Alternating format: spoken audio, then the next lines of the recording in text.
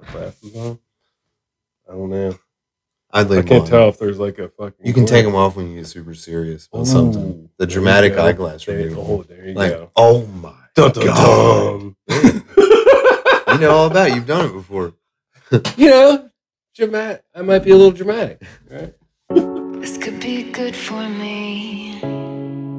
Lately I was feeling like I need a purpose. Welcome to episode 14 of the MF and Block podcast. My guest this week on the block. Can you do it? Can you make it? I tried to, but it was too. I'm not coordinated enough. Daniel, my boy Daniel. We've known each other a few years now. Yeah, at least. A few years. We got to know each other through bourbon, which is a great spirit. That's a great spirit in general. Who thought of that whiskey, or at least being like, I don't want to say an abuser of whiskey, would create such a great, community and friends. Connoisseur. There it is. We're not alcoholics if we're connoisseurs. A fucking loose end. I have been called a loose cannon once or twice. So actually, with this episode, I really wanted to talk about you're a veteran, ex-military, but you're never ex. You're always whatever you were, right? I think it depends on the branch you were in. I think some branches feel that way more than others. Like people who might have done more. But the problem what you have is you're the Marines and the Army, which, I mean, as much as people talk shit between forces and talk shit about each other's branches, like you always respect one another. Yeah. A lot of us, I know a lot of dudes in the Navy like myself, it felt like that they joined up, but they could have done more and circumstances fucked them out of being able to do more. And then there's the chair force. And then there's the Coast Guard, which is just Department of Transportation. They didn't become DOD. I talk shit real lovingly and everything, but it's I'm sorry. Well, yeah, anyhow. And you, one of the big things that I really kind of want to focus on is when members of the military come home and they're done with their career or their stint, whatever it is that they refer to it as, when they're done with that moment in their life and coming home and readjusting to regular everyday life, I think it's got to be a struggle because you're on like in the military, you're on such a routine. Yeah, there ain't no school to teach you how to be a civilian again. Like that's been my biggest struggle. I've been out since I joined the Navy. Essentially, the way it worked out was I was fucking sick and tired of high school. I was like, this shit is stupid. I gotta get the fuck out of here. So instead of just dropping out, I graduated a year early. And then 3 weeks before graduation, I mean, I had been thinking about it for a month or two beforehand, but 3 or 4 weeks before graduation, it suddenly reality dawned in, was oh, you got to do something after this. Oh fuck! This is real. It's this real. Is really real. I hadn't applied to any schools, not a one. When I went to the SAT, admittedly, I was fucking hungover and high, and I didn't take it seriously. And then suddenly reality set in at 17 years old. I was a dumbass kid, and what am I going to do? Yeah, it was like, what the fuck do I do? So at your high school, did they were the counselors? So the counselors at my high school, it really felt like they were trying to push a future on everybody, and they did. You had good counselors. There's aptitude tests, and then it tells you what you'd be good at in life. Sounds like you had good counselors, but it was such a forced thing. It just felt so forced. But then again, I was that 17-year-old that was, because I graduated when I was 17 as well. So, but I was that 17-year-old that was you know what, man, fuck you. You're not telling me what to do. Yeah. I thought I knew everything, but now maybe it's getting older and experience in life. I mean, it is getting older and experience in life. It's exactly that. Oh shit, I'm older. But I'm really, really, really quick to say I don't fucking know anything about that Like Dude, I wish I had counselors like that in high school. To be completely honest with you, Dr. Woodward, that was his name. I still remember him, Charles Woodward. He was a useless fuck. Man, he really fucked some shit Yeah, up for you. like no, like literally, I went to that guy. I was like, I hate high school. I need to get out of here. I want to graduate early. He's like, sorry, there's not any possible chance in hell you could even do that. I mean, this dude was like 5'2", bald, glasses. He looked like a character out of Big Mouth on Netflix. You know, he's straight up just like not as animated and and he was like, sorry, you can't do that. It wasn't but a week later, myself as a 17-year-old kid discovered that like he was dumb. I could take correspondence courses and I could, in fact, graduate early if I applied myself. Yeah. And I went and took it to him and he was like, well, you could do this, but well, you'd be missing out on your high school experience. I'm like, what high school experience? This is fucking miserable to me. I hate it here. Like, there's nothing about this experience I like. The only cool thing that's happened to me is I got laid last year. Like, I was a high school kid. Like, I lost my virginity. I was like, ooh, yeah. And I was out of high school before that happened. see, for me, it was like 16, but it was really awkward and only lasted a few seconds. Well, I'm sure. Like, dude, so for me, in high school, it was a very much like 40-year-old virgin. Like, I respect them so much. I'm gonna stay completely away from them. And but the only reason I got mine because she was just so like fall over into it that I was just like, is everything okay? She's like, yeah, just put it in. I'm like, but is there gentle? And she was way more of a dude than I was. I don't want to break anything. Like, I don't want to do it. It's like, oh my God. Oh. It was like McLovin. He's like, it's in the it was over. Yeah, but that's the only reason I like because this chick, but that's a whole other fucking story. But like, dude, I wanted to play. So I started playing music at a young age, and I wish I had, but I was just never like all I wanted to do in high school was play punk rock with my friends. Well, of course, smoke weed, yeah, and like play shows, like play and parties, get popular shit. Yeah, but, yeah. Like, I didn't like. There were a bunch of kids like around that age that start bands, and like a lot of like there were dudes. I was in a band called Excalibur. It was a metal band. I was the bassist. That's all. And I couldn't play bass. That's all I can imagine when you say that name, like. But they were dope as themselves, but they had this bassist that was like, I don't know how to play that. That was me. Like I was just not a musician as much as I'd be sitting there like, I know how to play Nirvana Unplugged. Because it's such a simple bass line, you can teach it to a chimp. I was like Man on Fire. It's so easy. I did. So like I literally all I wanted to do was play music with my friends and get high. That's all I wanted to do. That sounds accurate. Like I barely like at my high school graduation. There was always the hallucination of getting asked too. Oh yeah. But I never had that. Like, I didn't even care about that. Oh man. Like that was weird. I didn't care about that part. Oh, I was dude, like at my high school graduation there were teachers that were literally surprised that I was able to graduate. I had a teacher that was like that. She was like, you know what? I'm on. No, she literally told me, and to this day, if I ever see her, I still want to fuck her.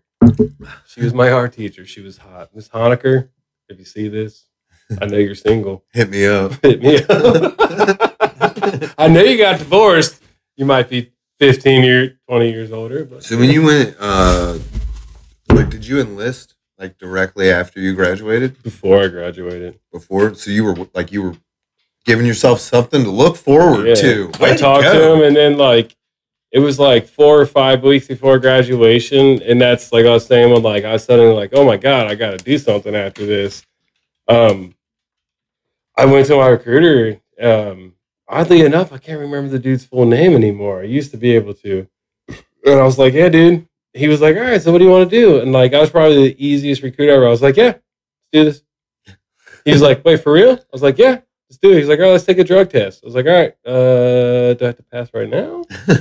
And he's like, no, we're just to see where you at. Because a recruiter will drug test you in office before they ever take you to the meth station. And then they'll coach you on what you need to say and not to say. Okay. So if you're asked the military, I've never done drugs. If you've asked my recruiter, I've definitely done drugs. It's like a PO. Yeah, exactly.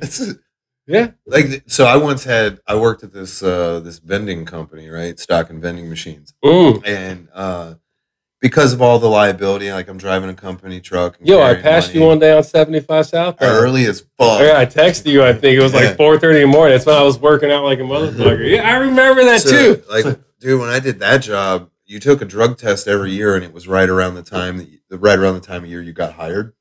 Oh yeah. So that makes sense. Every time that time of year started to approach, someday we all had lockers, and in our locker they would slide in the paperwork to go get your drug test. So, damn, like going to the principal's office at school and put anything, or like, they just slide it in your locker. Like, oh, mother. So it was after I had worked there for the first year that I was there, that day came and the paperwork was in my locker, right? So I go into the operation manager's office, and I was like, "Hey, Todd." His name was Todd. Ooh, Todd. I was like, "Hey, Todd. Here's the interesting thing about Todds. Like Todds might have best friends, but nobody's best friend is named Todd." For real. Like I gotta do that work like Todd. He's a great dude and shit. But Tonys are also in that group. Yeah, Tonys. Yeah, Tonys are definitely. If you're Chad, different story. A Kevin. Somebody feels bad for Chads and Kevins. I don't know. Love you, Schuler. Oh shit.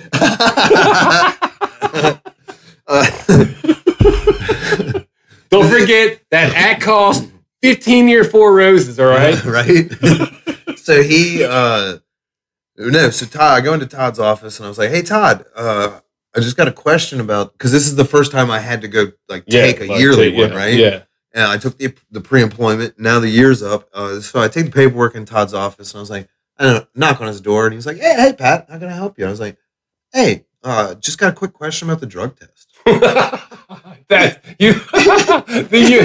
when you always see the computer go down. Like, yes. Like literally, he stopped every fucking thing he was doing. The lights, for whatever reason, seemed to get brighter. And he looked at me like, dude, he spun like this, like, "What about it?"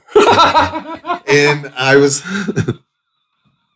I'm trying to keep a straight face because the question that I have isn't nearly as serious as whatever he's fucking anticipating, right? Yeah. And he goes, "What about it?" And I was like, that's the same location that I have to go to that I went to for the pre-employment, right? Like, it's not a different place. He's let down. And he was like let down. It was like he didn't want to admit to himself that he was let down. So he just stayed stern. He's like, "Yeah, same place." Yeah, but he was let down. So look, I leave his office, and the walk from his office to where I parked my car was literally a 2-minute and 15-second walk. Right? How do you know the exact time? I timed it once.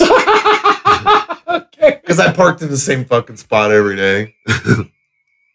Dude, I set myself up so I can tell these kinds of stories later on in life. Because I timed it. So it was like a 2-minute walk, right, from his office. Okay. And I had stopped to get a drink of water or whatever. So 2:45. Before I get to my fucking car, like this is within 3 minutes of me leaving his office. Before I get to my car, he texts me and he says, "If for any reason you think you can't pass that drug test, let me know." And I was like, dude, I texted him. I was like, "Bro, I'm going to pass it. I just wanted to know where the fuck it was." Like, that's literally all I wanted to know, man. He's like, "No, this motherfucker came in here for another reason." But the fact is, it's like he felt like I was too embarrassed to fucking ask him, like, you know what I mean? No, he's probably like, "Yo, I smoke weed too." But what it was is like, he's like, "Yo, I smoke weed too, and I don't want this dude to get fucked over for weed." Like, we all feel differently about heroin. When he knew, he probably, if it was heroin opioids, he'd be like, "Yeah, you need to make sure you get that done ASAP." Well, his fucking nephew was one of the route drivers, and he knows that his nephew fucking smokes weed. Everyone that works there. Okay, outside of one dude, I'm gonna fucking tell a story about this guy because this is a good one. I have one to follow up on. So he fucking. I'm not gonna say his name because he may still work for the company, and I'm not throwing you under the bus. We'll call him Shelby Jones. Yeah. I'm kidding. Shelby the Shark Jones. Yeah. So this dude one day comes up to me and he's like, yo, so-and-so told me that you know about some cookies. And I was like, yeah.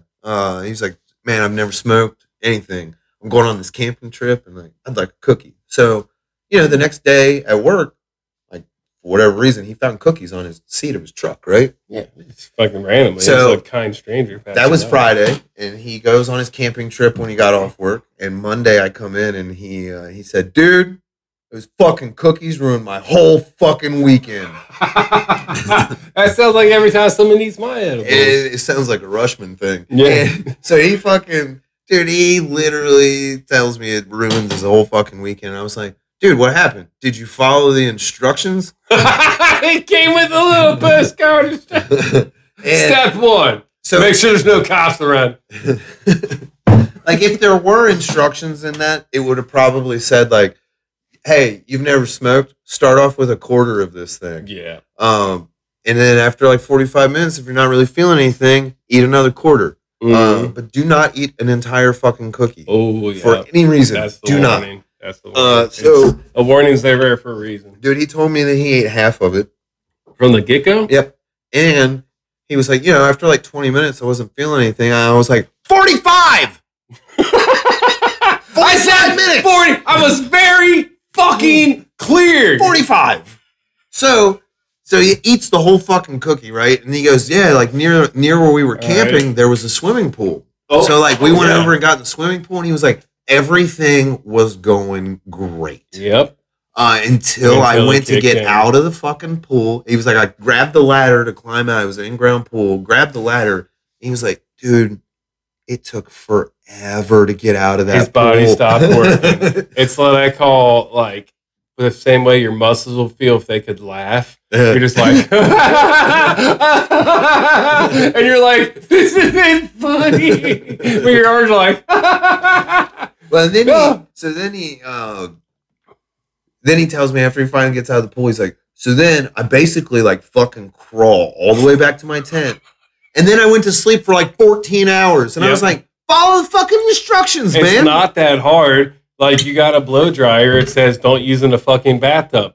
Don't fucking use it in the bathtub. There's a warning on the fucking label. Dude, we don't even need that warning though about fucking blow dryers. But here's the thing: is so I have two real quick ones to shoot at you. Real quick. Old Forester 150th anniversary. Because why the fuck not? Is that getting clear on that? I don't fucking whatever. They can read it. They can read it. We told them what it was, so they have to believe it. It's the internet. Yeah, it is. That's the rule.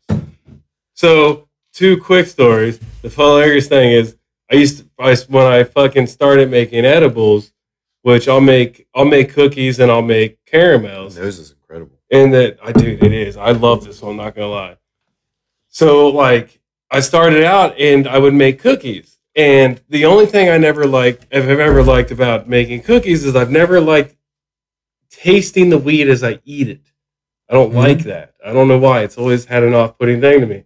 So I used to make a fuckload of edibles, of cookies and shit for people at work on it, and I never charged for it. I just did it because it was fun to me to figure out the processes. So I used to take great grandma's recipes and put weed in it. People were like, these are amazing. And I'm like, I had one dude who's like, dude, what the fuck? I ate one of those cookies and I tripped balls all weekend. I'm like, well, you should have known not to be a pussy. My fault. I have a friend who said, my favorite thing about the caramels that you made, right? Yeah. You made some caramels and you hooked me up with some. And I remember like I had it for a while and didn't bother doing anything with it. Yeah. And then I messaged you one day and I was like, yo, how much did you say to eat of this? And you were like, yeah, like a finger's worth. And I was like, man, I got big fingers, bro.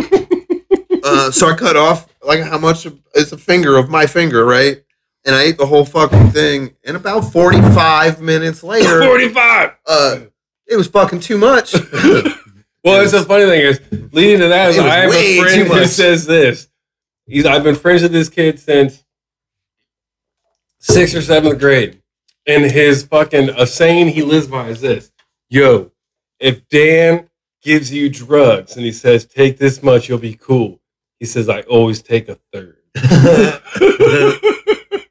And it's not that because I don't digest the same, but leading up to it was the cookie thing. Like, I didn't like tasting the weed in it, so that's what led to my excursion in making caramels. Yeah. And what led to it was the owner of my place of employment. I won't say it. So I given some cookies to people at work. and he's a sweet tooth. And he goes up to the bar room manager, and she has his bag of cookies, and he eats like 4 of them. And she comes back, turns around, and says, "Oh my fucking god, dude, what have you just done?" And he says, "What are you talking about?" He said, "Those are weed cookies." He said, "I'm going home." And we didn't see him for 7 days. We did not see him for 7 days. And then I started making caramels, and that's what I got into it as. Like my buddy, I started making them. I'm like, if you're gonna do them, make them right. And I was like, my buddy asked me the same thing. I was like, how much you take? I was like, I don't know, take like a finger. And he did that. And ever since then, he's like, if Dan says take like, a finger worth of his chocolate, take like a fourth or a third of that, because like it's strong. It's like, dude, giving bosses drugs. I didn't even mean to do just eat the cookies. No, so check this out. I worked when I was 15 or 16. No, 16. I was driving. Yeah. When I was 16, I worked at a Steak and Shake. Oh yeah. And get high. The store, dude. So the store manager comes up to me one day and he goes, "Man, I got some buddies coming in that I went to college with," and it was the movie Waiting. Yeah. Oh, dude. Yeah. It was very much like this. I love that. It was very much like that, right? That is exactly what restaurant life is like. He was like middle aged, like trying to hang on to being cool, but he's definitely not cool. Wait, was he like Ryan Reynolds, or was he like Dan the manager? Dan the manager. Oh damn. Yeah. So he was way past. Yeah. So he comes up to me and he goes, "Dude, I got some friends." To choir, Rocco. Dude, he's like, "I got some friends coming in that I went to college with, and like we kind of want to relive some fucking college days." And he was like, "Let's face it, I know you do drugs." I can imagine the lean in. And then he was like, "We used to eat a bunch of mushrooms back in college, and I was wondering if you could get some mushrooms." And I was like, "Yeah, dude, are you trying to fire me? Like, what are you trying? Like, are you trying to like get you drugs so you can fire me? Like, I'm confused. Like, yeah, shit. Yes, I did. I did suck down a case of the fucking whipped cream, dude. When I took the garbage out, I sucked the gas out of them, man. I'm sorry. Wow, and then he just goes, he's like, "No, I need you to go, like, really, seriously, give me some mushrooms." And I was like, "All right, dude, I'll get you some mushrooms." So I bring the mushrooms in the next day, and I give them to him, and then I was off the next couple days, right? So I'm off, come back into work, and immediately, let's call the dude Mark. I don't remember what his name was, but so Mark the manager. Mark the manager.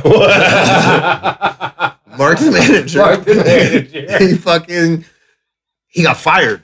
Oh, what? He got fired in the 2 days that I've been off work, and he got fired because he just disappeared. Ooh, that's disturbing. So he literally, apparently, his friends that were coming in from college canceled on him. So they weren't coming at all now. Oh, now he's an ounce of mushrooms. So he ate these mushrooms while he was in the office at Steak and Shake. That's a bad idea. Then one of the daily managers or whatever came back to the office. They said that he was perched like a bird up on the desk, right? And all those fast food restaurants, the desk is like mounted to the fucking wall. It's not a desk at all. Yeah, no, it's a counter. So he's like perched, and the fucking desk is like leaning down because he's standing on it. Wow. But he's perched like a bird, and the manager went into the office, and they're like, "Hey, Mark the manager, you okay?" He jumps off the fucking table, squawking like a bird, runs out the back door, gets in his car, and peels off. Yep, that dude can't handle his drugs. He was out. He was gone. Gone. And then, he ate too many. Dude, he disappeared, and they tried to call him. He never returned the calls, and like after 2 days, that's probably 2-3 day adventure. You're like, dude, you're done. You're done. Yeah, that guy's an idiot. Like that. I mean, 2 hilarious quick stories on shrooms. I fucking was, after I got out of the Navy and shit, and after my divorce, and after I just looked for a place to belong, so I joined AmeriCorps, and I went to AmeriCorps for a year, and I came back, and then my buddy was living down in Ludlow, Kentucky, so I moved down there with him, and it was dirt fucking cheap. I'm like, 200 something bucks rent. Oh, wow. It was a house that fucking 3 different dudes were renting. My rent was $200. I didn't have to sign shit. My name wasn't on anything. That's the best way to live. Yeah. And it was literally 100 yards from the Ludlow Bromley Yacht Dude, Club. Daniel, I'm 36 years old. You know what I've never had in my name? What? Utilities. So I've had multiple of those. Never. But and like, dude, the other day, me and Amy were talking about it, and she was like, "How have you never?" And I was like, "I don't fucking know." It just does, right? Dude, no, imagine living 100 yards from the Ludlow Bromley Yacht Club. Oh, I played. Me and my wife went there consistently when we first met. Yeah. We were going there. Now imagine living there when you found a dope ass drug connection, and suddenly your drug intake and alcohol intake goes from like 0 to 100 real quick. And that is what Ludlow, Kentucky was to me. Was like, and that was still part of my recovery and getting over shit. And so your divorce was after you got out of the Navy? I got out of the Navy for my ex-wife, actually. How long were you in the Navy? I was in the Navy for 6 years. I joined and I shipped out October 24th of 2004. I would have gone earlier because of 9/11 and shit, but I wasn't old enough and shit. And I would have gone Marines, I would have gone Army and all this other shit, but really I went to the Navy because my grandfather was in the Navy. My grandfather has had, of all the people in my life, and I know that if I said it to my dad, it might hurt his feelings a little bit, but my grandpa has been one of the biggest influence of my life. Mm-hmm. Like, just because of how he's lived it, the shit that he's gone through.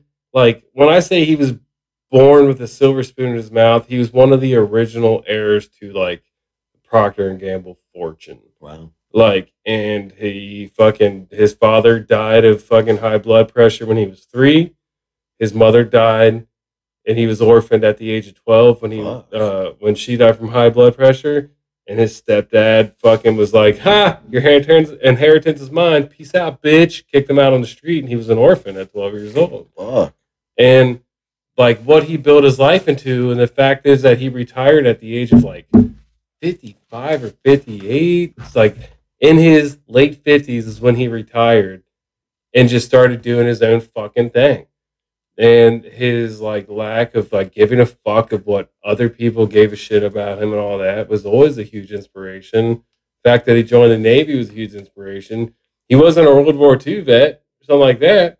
He wasn't some historic fucking vet that like Paul out there. I was just admired the independence that he displayed through the crazy shit he had been through. Like, here I was at 17, and I'd had both my parents, and I had my family, and we had a fucked up home life to a degree. But the beautiful thing about being the youngest, and being the youngest who was not only graduating high school but doing it early, and had already signed up to join the Navy, was that I didn't have to listen to their shit. Mm-hmm. I was just like, I remember very specifically one day my mom came at me, and I was stoned. I was high as fuck, and she was going at me this, that. She's like, blah blah blah, blah, marijuana this, marijuana that, and I remember turning around and being like, "Mom, what the fuck do you want from me?" Like, Tiffany got pregnant when she was 21. She dropped out of college her first year in. Left you with mass amounts of money, and now I found out later that she had been raped, and they didn't tell me because they knew that how angry it would have made me. I have the tightest relationship with my sister. How old were you when you found out? I was out of the Navy when they told me. Oh fuck! So you're adult. Like, I helped drive her to fucking Tennessee to Belmont College. I remember things just fell apart. She was doing great, and things fell apart for her, and I had no idea for years that she had been date raped. And they told me the reason they never told me is because they were afraid what I would have done. Yeah. I love my sister. She's crazy as fuck, just like me. I love the shit out of her because, she's crazy as fuck, but she's one of the most generous people you will ever meet in your fucking like yourself, life. To be honest.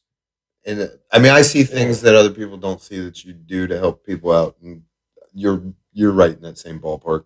I appreciate that, man. It's just, I find it's fucked up, but I kind of find value in. I don't believe in an afterlife. I don't believe in spiritual life. I believe in what we do in our life can make a difference in someone else's. And if we're just kind to somebody, that it doesn't matter if I wind up burning in a fucking pit or Like, fucking singing is in the it really a clouds. crazy idea to think that like maybe your afterlife is just the legacy that you leave? That's it. You know what I In my mean? opinion, that's literally all you got because I'm with you. that's honestly You and I are on the same that's page why with that. that's honestly what ended my suicidal, not ideations, but it ended my suicidal tendencies. Was realizing that my life is finite, that what I have right now is all I'm ever going to have. And honestly, that's the thing that stopped for me after getting out the uncontrollable urge of wanting to kill myself all the fucking time. So like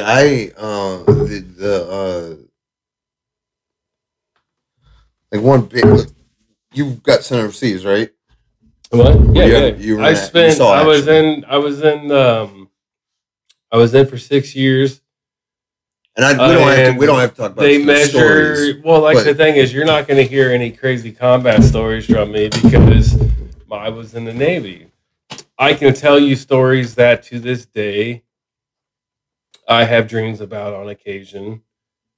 That on this day, like, still fuck me up.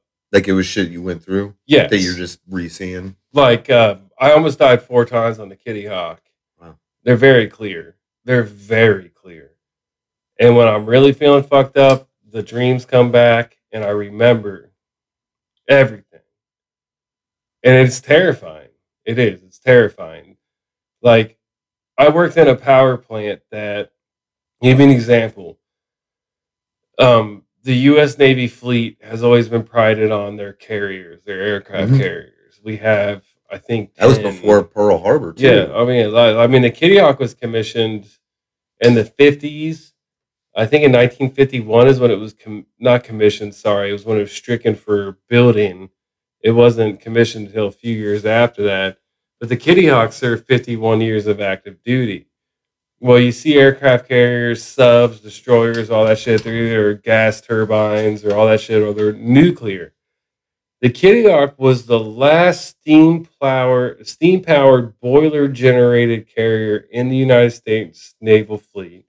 It served 52 years of active duty service, God damn. which was second compared to the oldest serving active warship, which is the USS Constitution, which is in Boston, which has literally been commissioned since the Revolutionary War. Wow. So the only ship that has served more wartime than the Kitty Hawk is a ship that is ceremoniously commissioned because we've owned it since we stole it from the British in the Revolutionary War. Jesus Christ. So it served 51 years of active duty service. It was the last carrier that's operated off of steam boilers. Our boilers would burn 6 burners per boiler, 55 gallons of fuel per second per a burner. Jesus. So 6 burners burning 55 gallons of fuel per second at full belt, which is 154 belt, meaning each shaft is turning 154 out per minute. The steam was 1200 psi Wow. at around 1,000 degrees. It was superheated, Were super there a dry lot of steam. burn injuries, I guess? Well, yeah, but the thing is with steam, that pressure of that heat it's so dry you don't see it. They used to Oh issue shit. broomsticks to engineers to walk by steam lines Because it would cut it in and half. wave it, and then you'd wave it, and like fucking butter through a 1,000 degree knife would be like a fucking Wow. Japanese katana slicing through bamboo. And the thing to be cool was like people would come down to get their surface warfare pins. They would have to go through engineering and get all this trained engineering. I used to lean over to these steam valves and I would light my cigarette off of these steam valves. You would just lean over and be like 1 or 2 puffs and poof, and you would light your cigarette off of the fucking steam valve. The steam line might have been, That's more handy than a stovetop. dude. It really was. But like also the chemicals to supply boiler water, for example, because you need no oxygen in boiler water because you get oxidation. If you get oxidation on a high pressure boiler, it explode, it'll kill people. Um, like the chemicals basically state that like, hey, touch me, you're gonna get cancer eventually. So any water that our boiler water, was basically cancerous and all that shit, and the fucking insulate. I mean, so imagine a steam line that thick, like say it's an inch and a half line. If it's a main steam line, the insulation around that was this big. Wow. I shit you fucking not. Like the big like cross connect valves were like the hand wheels on them were like this big around the cross connect between one plant and another, so you could heat one up before you lit it off, if you will. I mean, if you're light off a cold plant, you can fuck shit up, and it was just fucking one of those things. Like there's a few different memories that are fucking definitely difficult to deal with on how once we were cross connecting steam to another plant, and someone had left the bypass open, and suddenly, fucking, here's this 1,000-degree steam, just boom, like, and it creates a cloud, and because there's so much humidity in the room, and this cloud just coming at you. And I remember it because I remember pulling Ace out the boiler. My dude, Heniak Faji, this Guamanian dude. I love this dude. I'm still friends with him. His name Henny Panglini Akfaji. I call him Ace. He's from Guam. And his dad, I remember because after that situation happened, we went to Guam, and his dad and his mom, like because he's from Guam, and we ported in Guam all the time. His dad and mom like, "You saved my son. You saved my only son." I was like, "I didn't save your son at all. Like, it ended, like shit ended before anyone could have been hurt. Like it was ended." But like it sets in as reality of it is like you could be cooked alive like a lobster real quick, and then it happened. And three dudes off the Frank S cable, they were in Guam. They came to the Kitty Hawk. That little fucking asshole. They came to the Kitty Hawk to help us do some boiler repairs. There's a chief, first class petty officer, and a third class petty officer. They were such stand up dudes. And then one day we hear there's a boiler explosion on the Frank S cable. The Frank cable was a subtender kind of ship. It's pretty big. They would hold 2,000 sailors. That's a pretty big ship. The Kitty Hawk held fully, landed with air wing upwards of 6,000 people. And we hear there's a boiler explosion on the cable, Frank S cable, and we're like, well, what happened? And so essentially, they were in port steaming, is what we called it. You're lit off, you're ready to go underway, and most of the guys weren't in the space because they were in port steaming. They were off doing other shit. I think it was lunch or something like that. And they were doing a blowdown, and a boiler tube erupted, which inside of your superheater that your flame shoots in, you have steel tubes that run through it on like a D-type boiler, and it'll flash on the steam inside the tubes and so on and so forth. Well, the boiler tube erupted. It exploded, and it came around inside the burner box, and it slapped all the other tubes. Oh, Jesus. And that slapping erupted all those other tubes, and the massive eruption of pressure of water vaporizing exploded their boiler. The guy who was a third class is pretty new on board. He was killed pretty quickly. The chief in the first class saved 2,000 lives that day because instead of running away, they ran through the space and they went through what we were trained to do as an engineer. You were trained in a standard operating procedure, and they went through that standard operating procedure. They shut down the plant, and they died in the hospital with 80 to 90% first degree burns, or what is it? First or third is the worst. Third degree burns across 90% of their body. The third class had third degree burns across 70% of his body.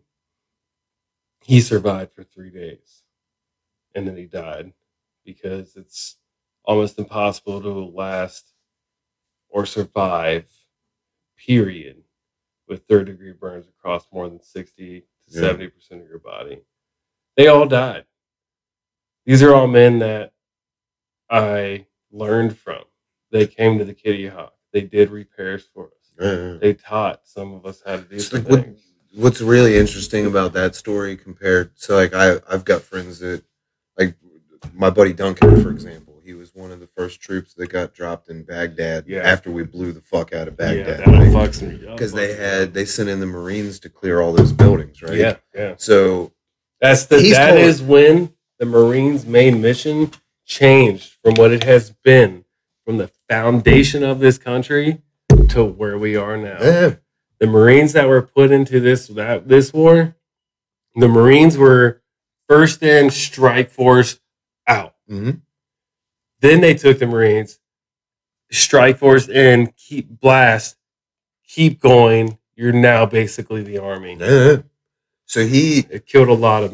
I'm not going to tell his stories for him, but he saw some shit. Like he was in a building that got blown up by an American plane because they didn't follow protocol. They didn't laser correct. There was a calibration issue, and somebody gave a go ahead when there was a holdup. But they, it's just interesting the stories that you hear. Like with you, it wasn't an enemy shooting at you or anything. It was literally the equipment that you were working on. Every day. And I just, for me, it's just interesting because a lot of times when any kind of like PTSD shit or traumatic experience, a lot of people just immediately go to like, oh, you must have been hit with mortars or blah, you must blah, have been in a firefight. And like it doesn't always have to be that. Well, like simply working on a fucking ship, you're putting your life at risk. Like that. I mean, like, imagine that's crazy. A woman who has been raped. Like she's gonna have PTSD. Yeah. Imagine a parent who's lost a child.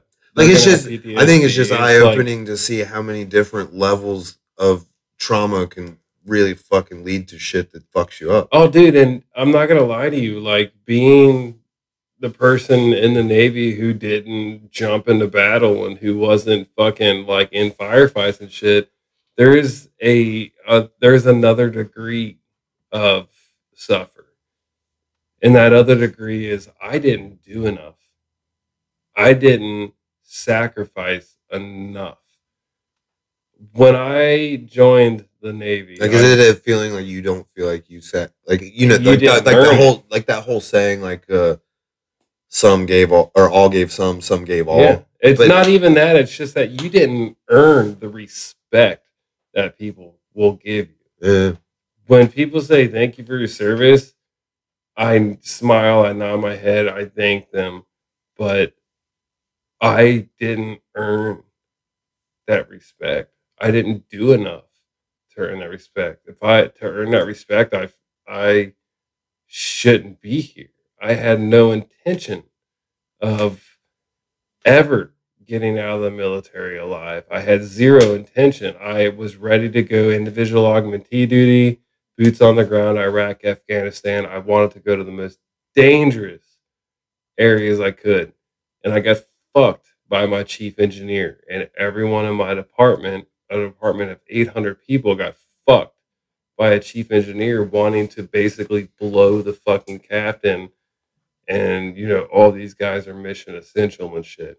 That guy robbed me of the experience of why I joined the military. I joined the military to sacrifice. I joined the military because I wanted to know discipline, because I wanted to know true suffering. The fact is most people who join the fucking military is because it's a sick and fucking twisted way is we want to know what it feels like to know true suffering, because we do not ever feel that we deserve anything. Because you feel like you're giving yourself up for your country, essentially, right? Yeah, yeah, you do. And like, Did you feel so upon leaving the military? Uh,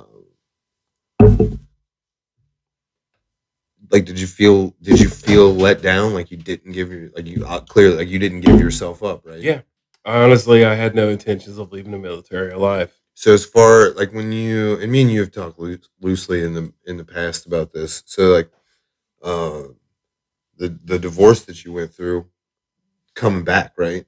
And then you have a divorce that you end up going through. Do you feel like any of that was caused from what you were experiencing or reliving in your head from what happened? Like, were you closed off at all, or like you were obviously changed? Like my friend Duncan, right? I love the dude. I didn't meet him before he went to the Marines, right? Yeah, I met him after yeah, he came he's home, changed. and he's got a nervous twitch. He's always got like 6 lighters in his hands, and he's Yeah, twirling them around like a fucking circus clown. yeah, And like as far as the whole, like I appreciate anybody that enlisted because every one of them did something that I didn't do, right? But I'm not the dude that says I thank you for your service. I'm the dude that just treats you like the dude that I've always fucking known my whole life. And let's go to the bar and get a drink, or let's go to the casino, or let's go do this, or let's go do that. Let's go to the fucking shooting range. Let's do something. Let's do that's something really all a lot like a of normal veterans thing. ask for. Like just a normal fun. Like I don't want. Yeah. Like I hate the idea. Like I like the idea of like acknowledging things and just raising awareness of certain things. Yeah. But like I really hate the fucking like the making them feel special, because you're in a way you're isolating them. And I'm not saying that I'm right and everyone should do No, I know this, what you're saying. but like for me, like I just feel like when you make something feel so special and you make it stand alone, you're making it even more isolated than it was to begin Well, with. that's what our country was made. Hold on a second. Shut up, fuckers! Lay down! Lay down! Hey! Lay down! Okay. See? It's getting crazy. And they laid right back Yeah, down. they did. They're good dogs. They're good dogs. Like, me personally, Like I which fucking hate- which approach would you rather? And this is different for every veteran or everybody that's ever spent any time in the military. I'm sure everyone feels a little differently Yeah, about I mean, it. we all have our own But, like- opinions and feelings. Yeah. Like, do you wish people didn't say, and not necessarily because you don't feel like you earned it, but like, would you rather them in general just not fucking say thank you for your service? Yeah, I would in general prefer people didn't. Because Like, would you rather someone just when they see you, just say like, I'd "Hey, how's rather your day them. going?" I'd rather them if they're gonna ask anything about my military service. I'd much prefer them ask like, "Oh, what did you do?" and like, what kind of like not ask me what kind of crazy shit I experienced, but just ask me about my experience. To be honest with you, like, I would really prefer people not to just immediately be like, "Thank you so much for your service," because for some of us, for people like me, specifically, at least, it reminds me of how we didn't fulfill what we expected ourselves to do.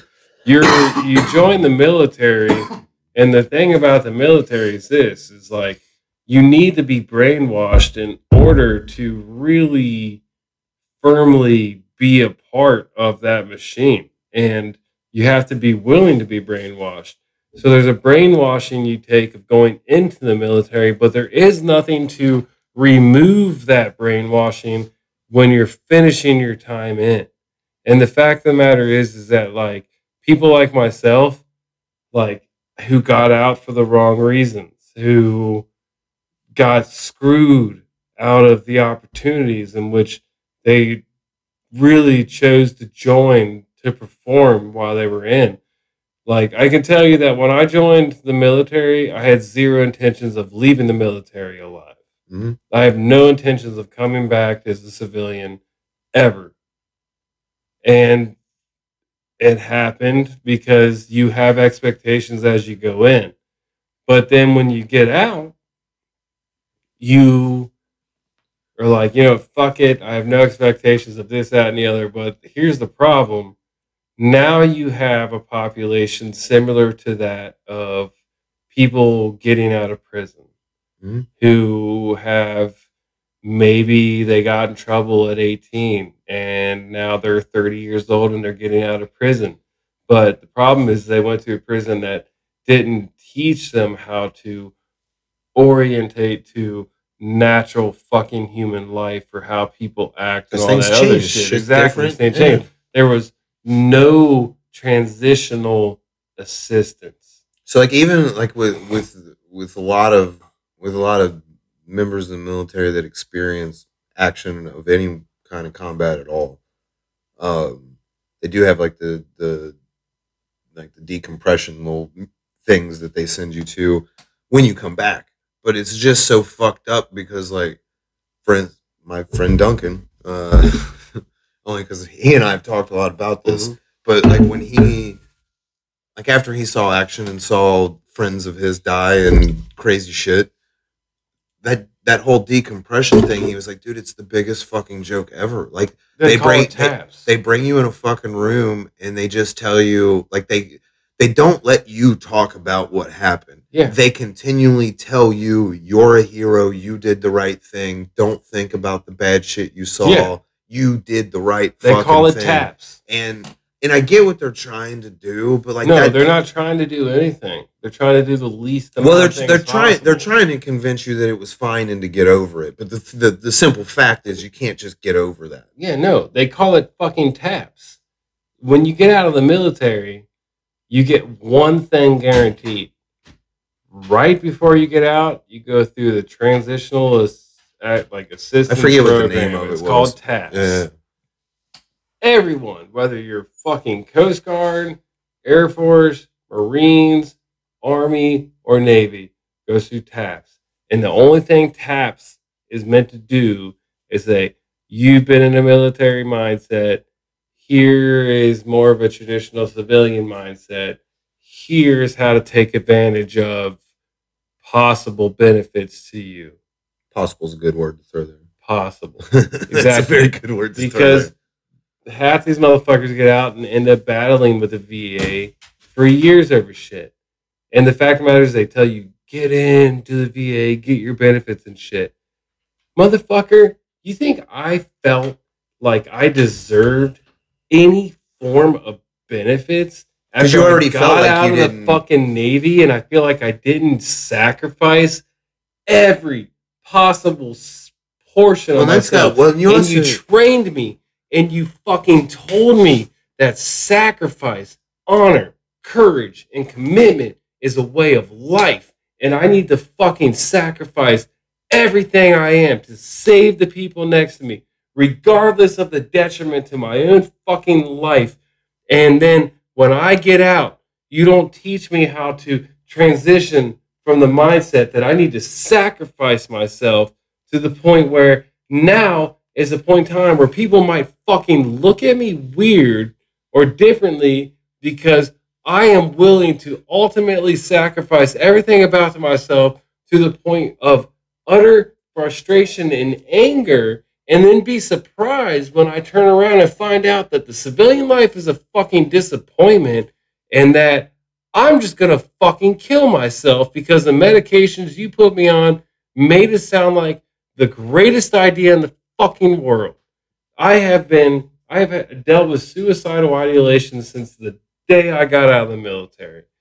And That was an if immediate. I That's an immediate thing. immediately worthless, I had no sense of purpose. I had no sense of belonging.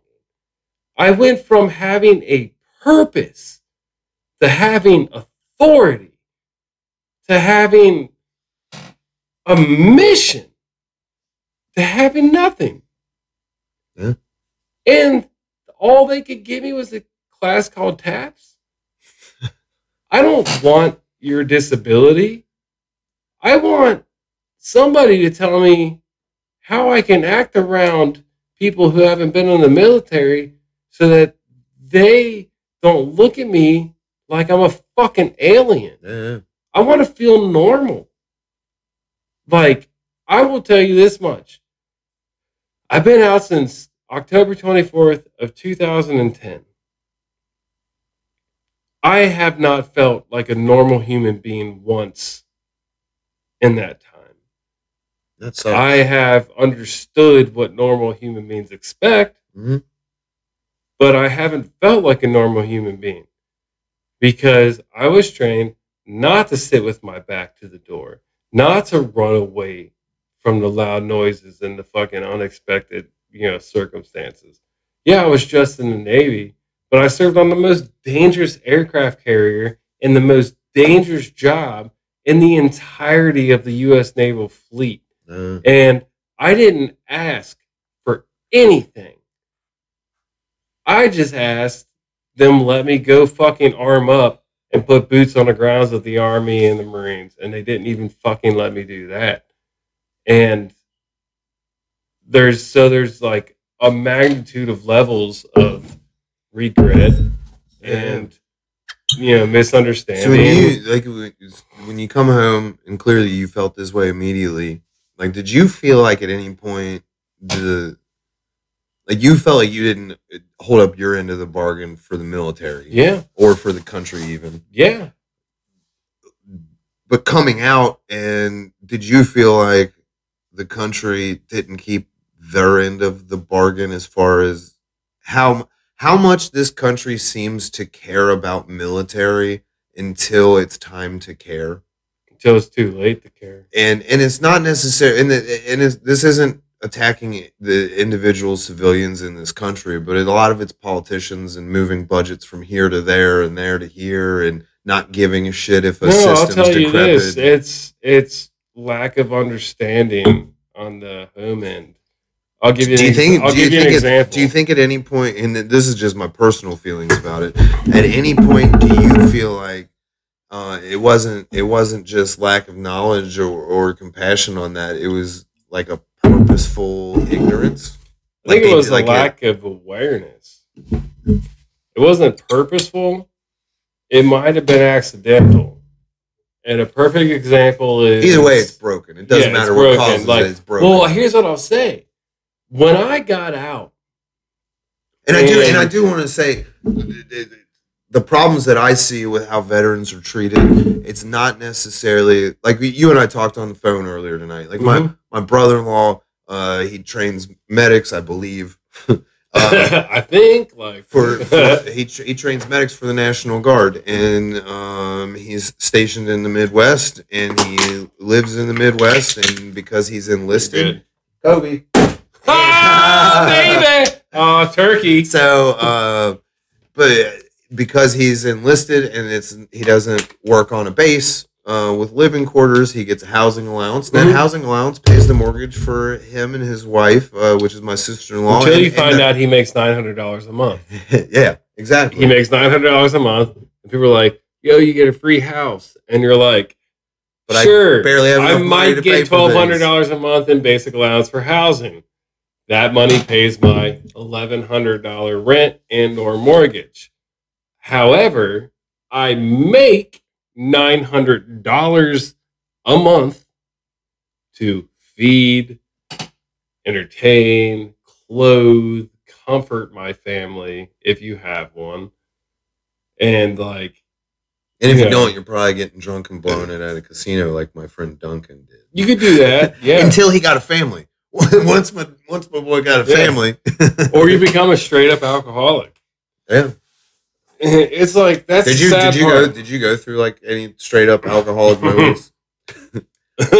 Dumb question. Here's what I'll say. Dumb question. We are in a group of 1,700 people who fucking excessively drink bourbon, right? Yeah, we are. There are some names that live in infamy and abuse of that, right? Mm-hmm. My initial alcohol abuse, like, everyone else's shit was child's play to what I was doing. I was drinking upwards of 45 to 50 beers a day. Jesus. On top, Was this before any medications were prescribed to you? Yeah, this is before I started seeking professional help. This is before I started understanding the nature of alcohol abuse and drug abuse. This is before I started understanding the nature of how things might have affected me without me realizing it. Yeah. Like, this is before I learned a lot of shit. Like, I was on my way to full blown alcoholism. I was drinking. When I say like I was drinking a lot, imagine drinking this much. You're drinking so much that you start going to the same store when the Speedway was doing this with the Speedway card. Yeah. And you're going there so often to gather the points to get more free beer. Mm-hmm. And so to the point where you're so broke, you don't have the money to even buy a 12 pack, but you got the fucking Speedway points to buy a 12 pack. So doing that and drinking, I mean, just absurd. When I was working HVAC, I got paid weekly and I was making around $1,800 a week. The way that I was drinking, you would think I made $300 a week. Oh, wow. I was drinking to absurd excess. And then one day, I can't remember what really flipped the knob for me. One day, I was actually, you know what? It was rock bottom. It was complete rock bottom. And it was the dog that's upstairs making all this noise and shit that actually saved my life. She quite literally stopped me from putting a bullet in my head. I was laying in my bed, apartment in Mount Washington. I had my Glock 19 and I picked a hollow tip bullet, loaded it in, chambered in my mouth.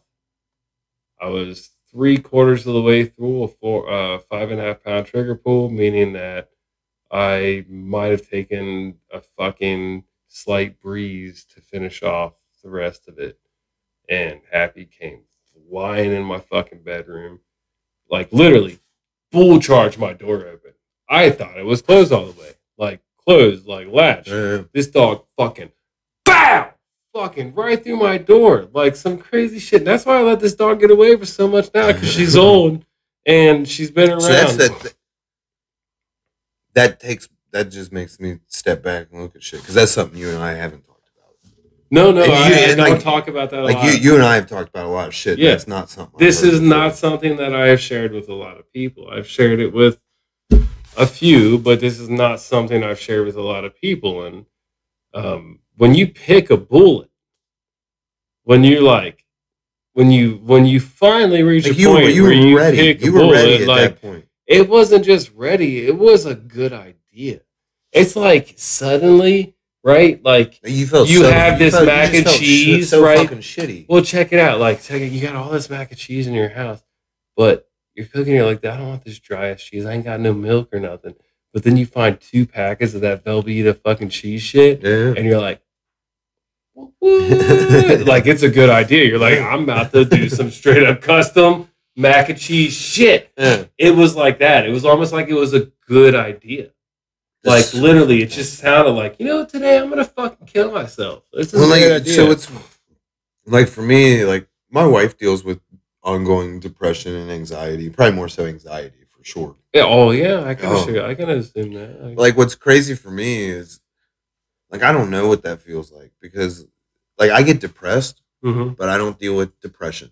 I get anxious, but I don't deal with anxiety. You're a human. You know what I mean? You're a human. And and it just sucks. Like, I don't know what any of that shit feels like, man. I will say like, this, have I gotten to a point where I was like, man, I could just kill myself and this would all be better? Of course I've thought that.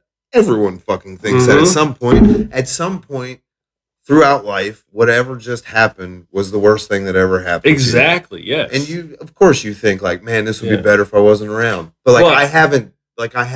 But everyone experiences that, right? Yeah. The hard part, the part that is really difficult to experience, is like that feeling plus not being able to feel like a normal fucking person. Like, not being able to come back from that thought. Like not even that, just being able to feel like a fucking civilian about how some of this shit is because you join the military and you are 100% brainwashed, and you are told you're going to be brainwashed, and you're okay with that fact. But there's no brainwashing when you get out. So there's no how do you deal with this? That was the worst part about, I would say, the tail end. Look at that fat fucker running around with that goddamn strap. Just like it's fucking goddamn, like he's a fucking stallion on the range, just whipping his fucking. But essentially what I'm getting at is that there's no undoing what they did.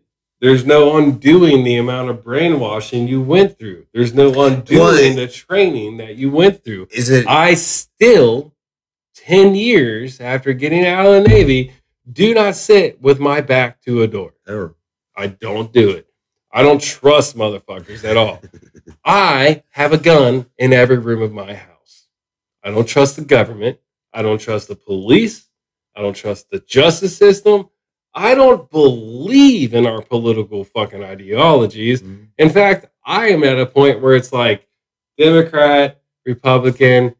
If you know how to, here's where I'm at. You left and right. Do you treat people as if they deserve to be alive? Yes? Cool. You got my vote. If you treat people and you understand that your experience is different from this person, and you're competent to understand that, you know, my experience, for example, as we've discussed with like legal situations and shit, that my experience has been different than that of someone who say I make, this is totally theoretical. Say I make $100,000 a year, and a bunch of shit happens, and I feel like, you know, I get blasted, and I feel like all this shit's happened. Say I encounter a legal battle at being $100,000 a year individual. Now imagine I'm black or American Indian, Native American, or Mexican, or anything other than white, and I make $31,000 a year. The fact of the matter is, the disparity in our fucking justice system and the way our government works is that these people have no fucking shot. They have no fucking chance. And that is why you end up with veterans who outright do not trust, do not respect, and will not respect the fucking government. You have guys who are in there now who are like, yeah, government tells me to do this, I'm going to do it. But when those motherfuckers get out, dude, and I'll give you another hypothetical. You have a complete uprising in this country, and people are about overthrowing the government or shit. I will tell you right now, the people who are leading the charge of fucking literally eradicating these fucking elite asshats are going to be military veterans. Yeah, we will lead, train, and fucking like do whatever we can. I had a very good conversation with a guy, and he trains Navy SEALs. That's his job. He trains some Navy hardcore SEALs. shit. He can't tell me specifics of things that happened because everything that he was involved in was classified. Yeah, it always is. It will be. He can't tell me specifics. However, he has told me, like, up until he got injured like 2 years ago. It was probably some bullshit training. And he got in action. He was. So he got injured, and he kind of took a step back. And he got a promotion and still goes around, and he's involved still, but not like he was. Yep. But he it's just so weird how disconnected, like the people that are making the decisions, like as far as the political people in this country or the politicians in this country. Like, this is how disconnected, like, it's funny to me, like, it doesn't matter who's running for president. Every year there's someone running for president, and everyone on either side goes, I really feel like I can, like, he relates to me. I relate to him. And it's so far from the truth, because this guy that trained Navy SEALs, He did a lot of security detail. Mm-hmm. One story he could tell me about, and this was his story. So when Trump had kept saying that there was a caravan of Mexicans or illegal immigrants coming to the On their Mexican way to, border, yeah. which happens all the time, and they Yeah. never make it. Blah blah blah. Yeah. I don't give a fuck about the They story. never publicized. But the story this guy told me about was during that time there was a Republican senator who was like definitely like wanting to end the DACA, and he was totally about splitting families apart, and his whole thing was like, fuck it, they're breaking the law. So this senator, it was a Republican senator. Of course. He had some kind of meeting in Mexico, and so the guy I had a conversation with is the guy driving the fucking armored Humvee to drive this fucking senator from the airport to wherever his meeting is. Mm-hmm. The senator gets out of the fucking airplane, gets into the Humvee, and literally looks around at the bulletproof doors and glass and everything. Looks around and he goes, "Man, what's up with the armored car?" And he said, "Dude, you are literally wanting to rip Mexican families away from their children. They want to kill you here. Yeah. Like you have a hit. Like there's bounties on your head in this country." And I wish they would succeed in killing them. And he looked at my buddy and he said, "Seriously? They want to fucking kill me?" And he's like, "Don't you watch the fucking news? Like, do you watch?" They don't. Like, they literally want you dead in this country. Did you hear about the Republican senator who thought that $1,200 enough, but $1,200 one-time payment was enough for a family of four to sustain themselves for 6 fucking months? Yeah. I live alone. That's my mortgage for 1 month. Oh, hold on. That's not food or anything else. That's my have mortgage. a wife and 2 children, right? Yeah. I am single. I have been perpetually single, other than girlfriends and shit like that, since the separation of me and my ex-wife, right? Yeah. I own my own home, right? My mortgage as a solo individual who is also ranked as fucking 70% or 80% disabled by the VA and shit is a little over $1,000 a month.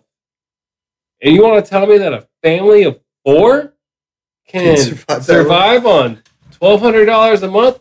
Look at fucking what Canada did. They said, "Hey, bro, stay the fuck home. Here's $4,000.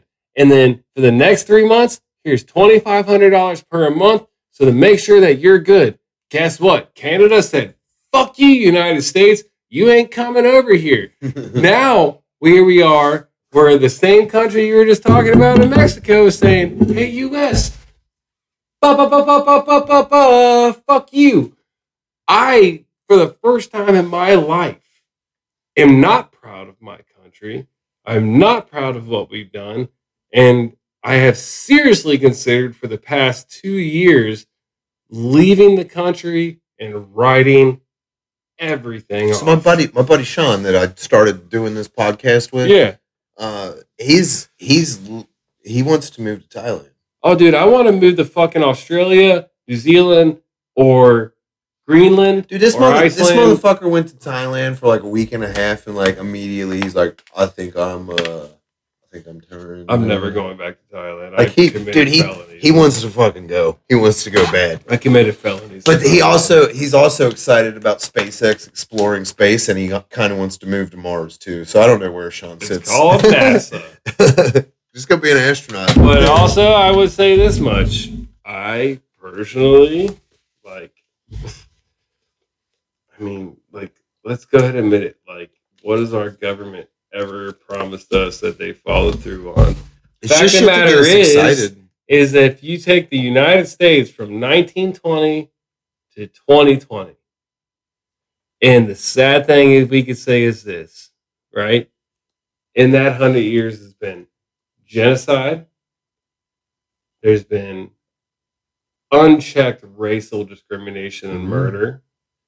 There's been religious fucking discrimination, which I don't disagree with because I think religion is a fucking joke.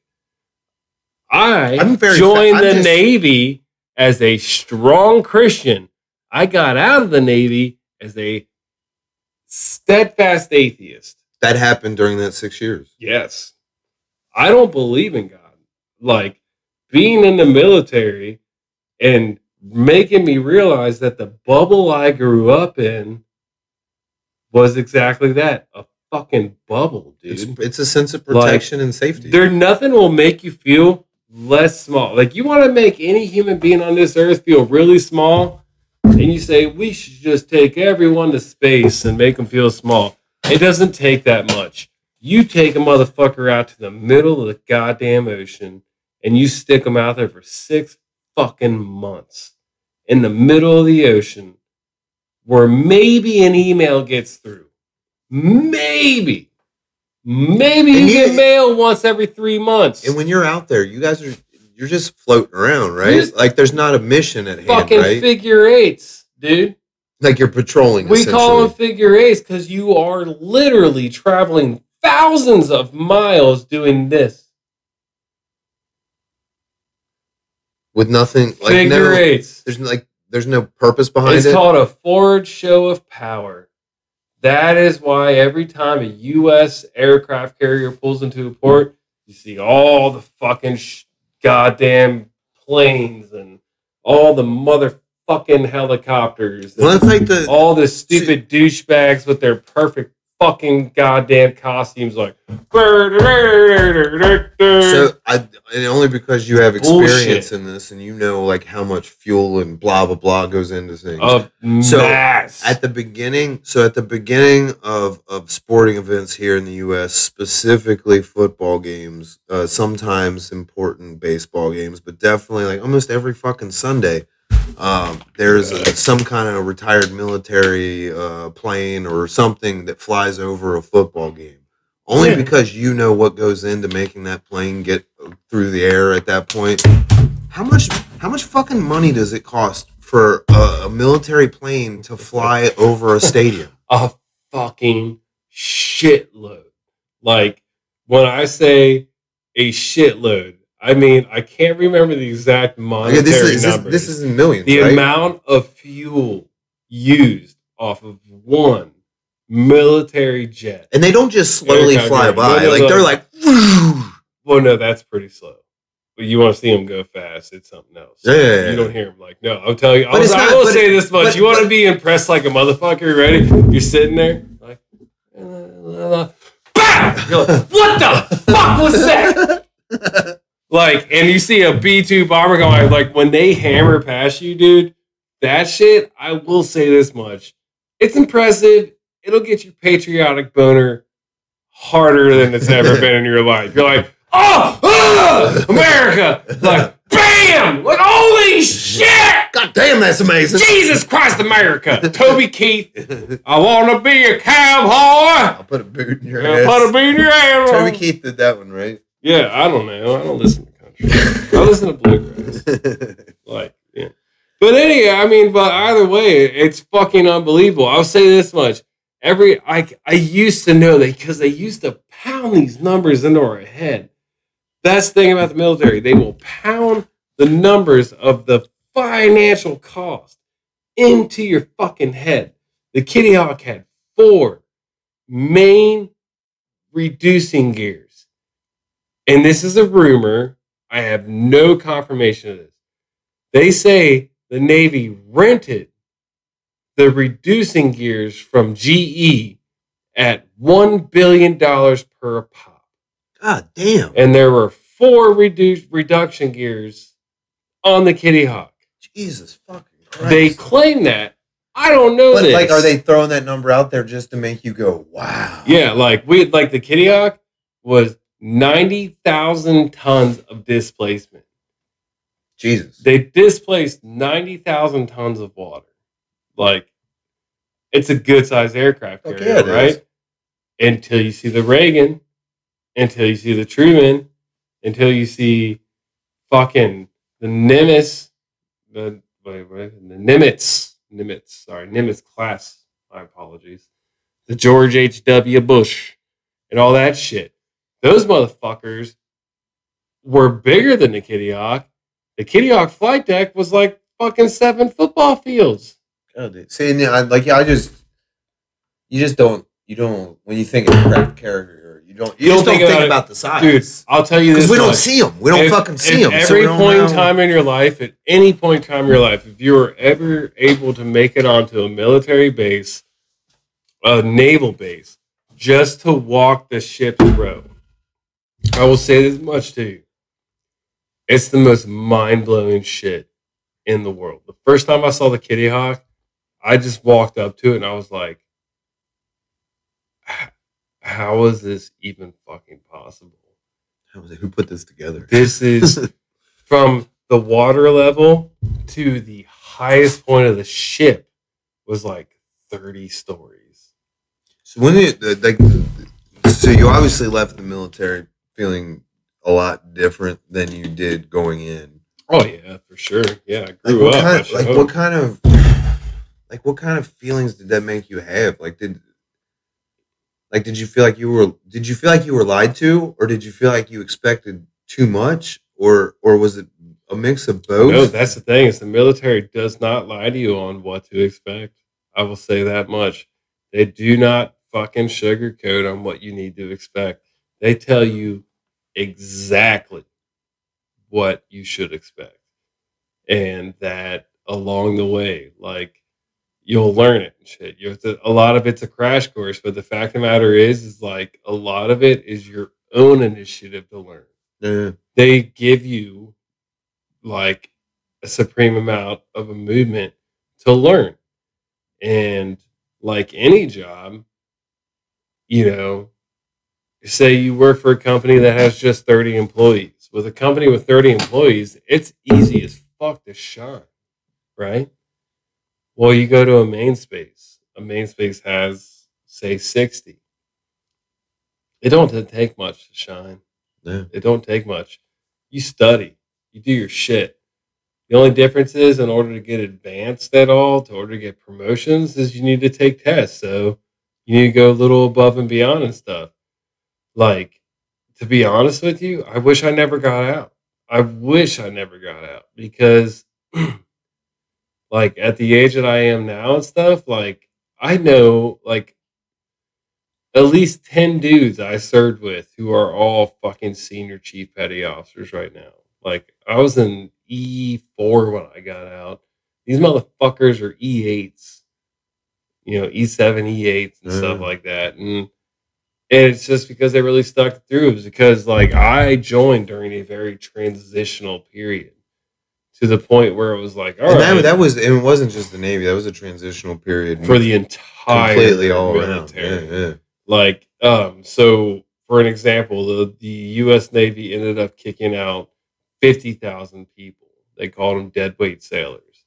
Essentially, you've been in for this long and you haven't advanced in this long. Okay. You are literally past your ability to advance any further.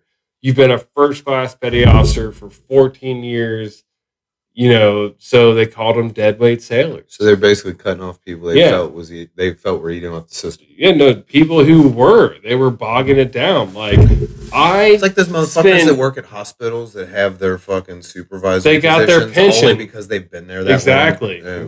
Like not because they're actually smart enough to do the job. No, like there was a fucking honestly, dude, and this is the crazy part. I took the E5 exam and I passed, but did not advance. And so did hundreds of undergraduates I knew. Passed, but did not advance.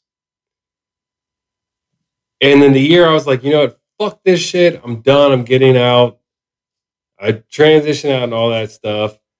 And right before they said they were cutting deadweight sailors, and they cut out something like 60,000 sailors, right? So keeping in mind that I had passed but not advanced 5 times on this exam. I get out 3 months later. These motherfuckers all advance. Every single fucking one of them. I was like, are you fucking shitting me? Not only do they advance, these motherfuckers are all senior chiefs right now. Oh, so literally, I joined in 2004. It is 2020, 16 years in. Every dude I served with, who we all struggled to advance, is now a senior chief. which is some unheard of shit because when I joined in at 14 years, nobody was a chief. They were first class petty officers. You did not advance because there were so many people in the rate already. There wasn't any room. There wasn't no room.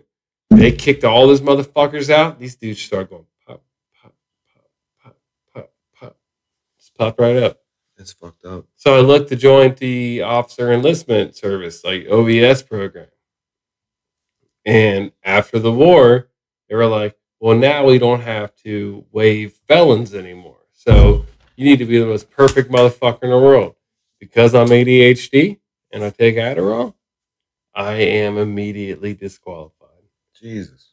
100%. Even though I went to college and I got my degree and I went back to the military and said, I would like to go back into the military as an officer, they said, oh, you've taken Adderall at least once since you were 14 years old. So you are no longer qualified to even be in the military. But they, like, at the same time, like, was it Vietnam? They packed fucking amphetamines so that they could stay up fucking all hours of the day. It's just straight up because that was because a thing, right? they called them dead weight. No, that was a shit back in World War II. You ever heard of that? I thought it was Vietnam. I could totally be You go off, back to World War II. They used to give amphetamines and you used out, right? to get amphetamines mailed to you as an American citizen.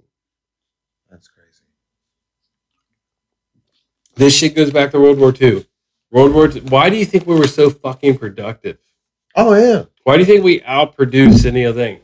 They literally, in the mail, shipped you, here's your meth, bro. And until it wasn't until like maybe 2004 or whatever when like Sudafed started being kept behind the counters because that's what meth was being it was cooked earlier from. than that. Was it? It was earlier than that. I'll just give a splash. It's fucking crazy. But listen here, bitches. Americans are hooked on speed. Fuck yeah, we are. Speed and alcohol. Speed and alcohol, cheers. Baby. Cheers. I appreciate you being on. Oh man, let's get real about something. Let's get real dark real quick before we, really. So here's what I would like. This is the question that I have for you about the entire experience of the military and your experience post-military. Okay. What do you wish would change to make it better? Like, what specific change could be made to make the situation better for people like yourself that come out and feel like they didn't give enough of themselves, but also feeling like the military or the country is failing you after you leave? Like, what would make it better? That's a fucking loaded ass question. It is, for sure, and those are the questions that I love to ask. But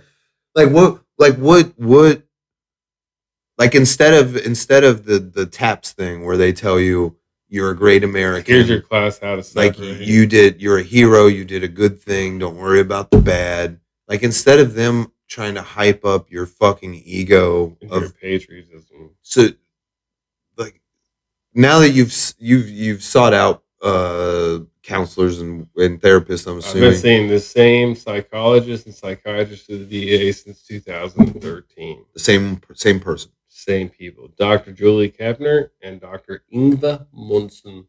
I love that dude's name because he's fucking Nordic. Does the personality keep up with that name? Because that's a dope ass name. He is like straight up Icelandic Viking. I love this dude. Like, to give you some example, like when I first started seeing the VA for like psychological shit, like they almost tried to force commit me against my will, but I knew the cop they sent to my house, and the cop knew damn well that it was a greenhorn ass doctor, right?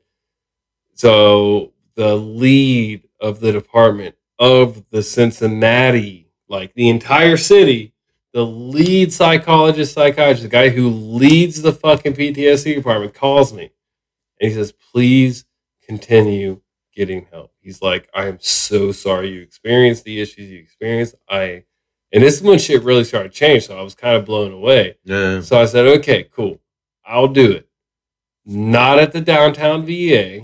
For the record, the VA that is in Cincinnati, Ohio, for decades has been known as the worst fucking VA across the goddamn country. But in the past 10 years has gotten It has exponentially gotten better. like so. My just as an example of how bad it was. So the best VA apparently, from what I hear, is in Washington D.C. I doubt that. But so here, my great That's also uncle. because I think DC should sink it to the fucking sea. So. You're not wrong. But so my great uncle, he was also in the Navy, and my uncle Pat, who I'm named after, was in the Navy. Yeah, you told me that. So my great uncle Ralph, Mm. he was in the Navy, retired. He owned an apartment or rented an apartment in D.C., unfurnished because he never went in it, but he had an apartment there so that he could use the address so that he could go to the Washington D.C. VA. I believe that Because the VA here in Cincinnati, and this is like he was old, dude. So he probably retired from the military like early '80s, late '70s, early '80s, maybe. But he literally rented property in another fucking state so that he could go to a VA in another fucking state because the one here was so fucking bad. I will proudly admit this. And you go there, so if it's gotten better, I would take your word for it. I'll probably admit this. Like a lot of people don't, and I will not admit it outside of this, and I will not admit it to any local news organization or shit like that. Just the listeners of the MF and Block podcast. When I started going to school to get my VA, my compensation, I started going to school. I spent 80% of my time from probably around 2011 until 2015 combating the VA system, how difficult they made it for veterans in the area, how difficult systems were made for like veterans going to UC and shit. And the fact of the matter is this, and I will proudly admit this, the reason that a non-veteran no longer runs the Veterans Service Commission at the University of Cincinnati is because I got that bitch fired. Because the fact is that she was terrible. She had veterans waiting months to get the fucking benefits they were deserved, and they were going broke, they were going homeless, they were going all that shit. I was like, and was that? Do you feel like that was an intentional thing from above the VA to suppress benefits? No, that wasn't from the VA. That was from UC. That was okay. UC. I literally requested and demanded a sit down with the deans of both colleges because I was the president of the Veterans Service Commission at that time. And my mentor, thank you for your services. My mentor at the time, fucking Mr. Jeff Bosworth, who has since passed away, and he still has an active Facebook page. Every time that motherfucker's birthday pops me up, fucks me up because this dude mentored me, dude. He mentored me. And I remember him talking about the fucking bother that he had in his eye that he was worried about because giving him fucking pain and all that shit. That was the cancer that killed him. And like, I just remember that shit. And the fucking fact of the matter is like, without that dude, I wouldn't have been like, this is bullshit. You shouldn't have veterans waiting 7 months to recollect their educational GI Bill benefits because you have a woman who has no idea what the fuck she's doing leading it. Her name is Debbie something or another. I got that bitch fired. I remember articles about her. Her name was like Debbie something. She was at the UC Claremont. Not only did I get that bitch fired, but I got a fucking veteran to lead the fucking goddamn like charge, like from UC. I was like, you don't need a fucking civilian leading this. You need a veteran. I got a veteran hired that motherfucker. Man, one of the cool. So a lot of the guests that I have on this podcast, I try to bring up. I try to bring up something that I did at some point with the guests that I have on. That kind of tell me more. Fuck yeah. But like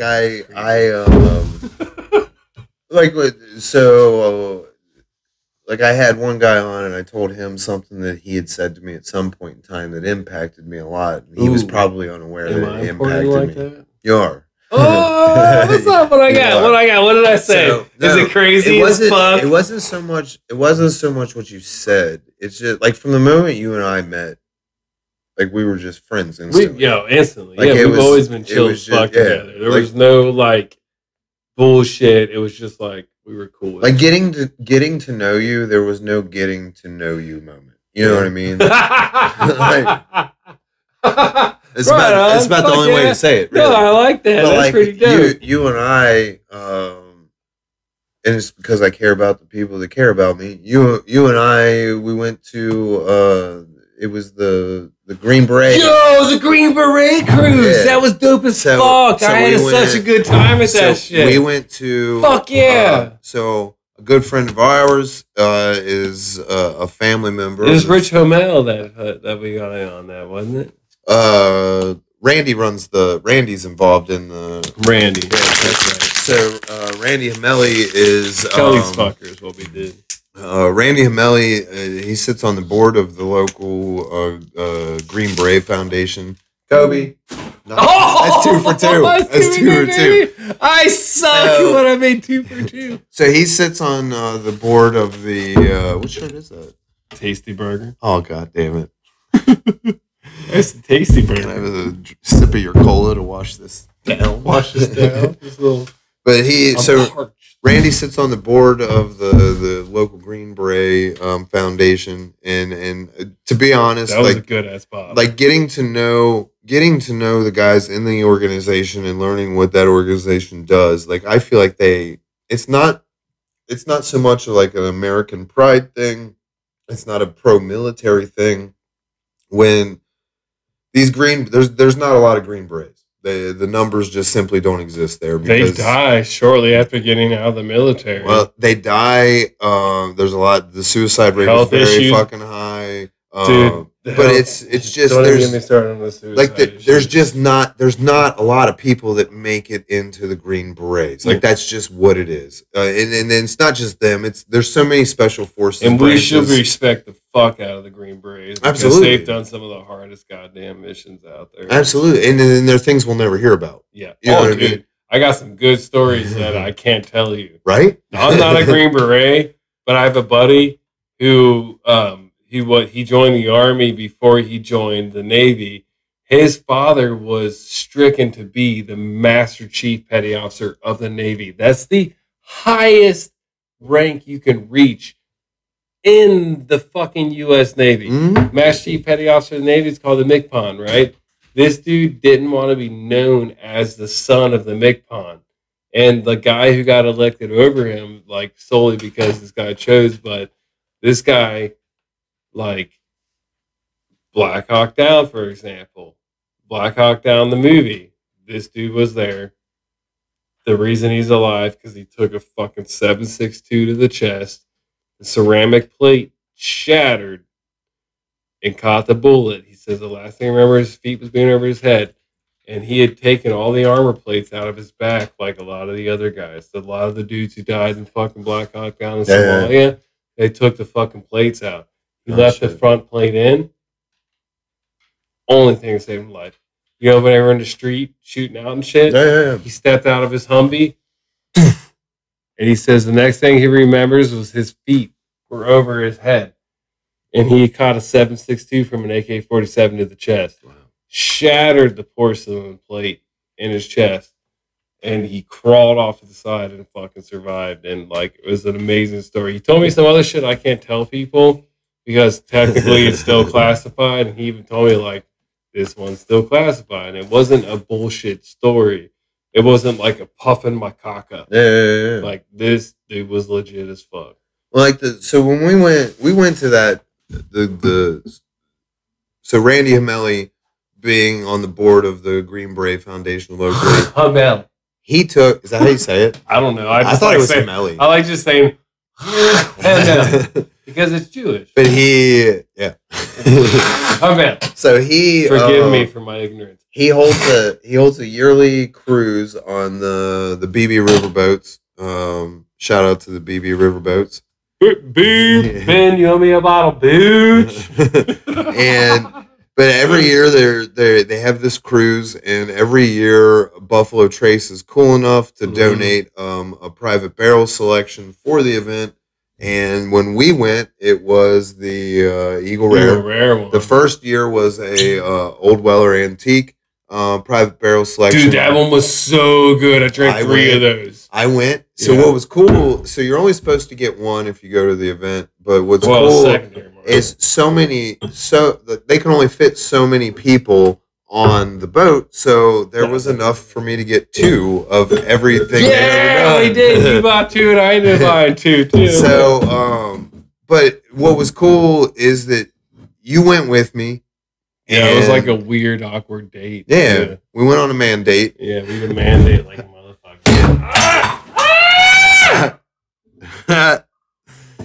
That didn't happen. Mistakes happen. Continue. But we went, and it was a cool thing to go do. It was a cool thing to go do with you. It was fun. I enjoyed myself. And you get good fucking bourbon, and it was just cool. But that was like for me, like for the friendship that we have, like that night was one of those nights. Yeah, that was cool. Where it was just like, I don't know, like you have nights that just mean more than other nights. Yeah. And that was one of those nights where I was like, man, I value what we have. You know what I mean? For sure. There were no expectations. We were just checking that shit out. Absolutely. Well, now it was totally weird, but at the same point in time, we were like, now that you're straight abusing alcohol. Yeah, I just. No. This is like the 7th JC glass I've broken just in the past 3 months. Kaplan, we're gonna need more glass. No, I was gonna say that. But I would cheers you, but your shit's fucked. Hold on, my shit's fucked. Episode 14 is in the books. Thanks for being on. Love you, buddy. Love you too. Yeah, man.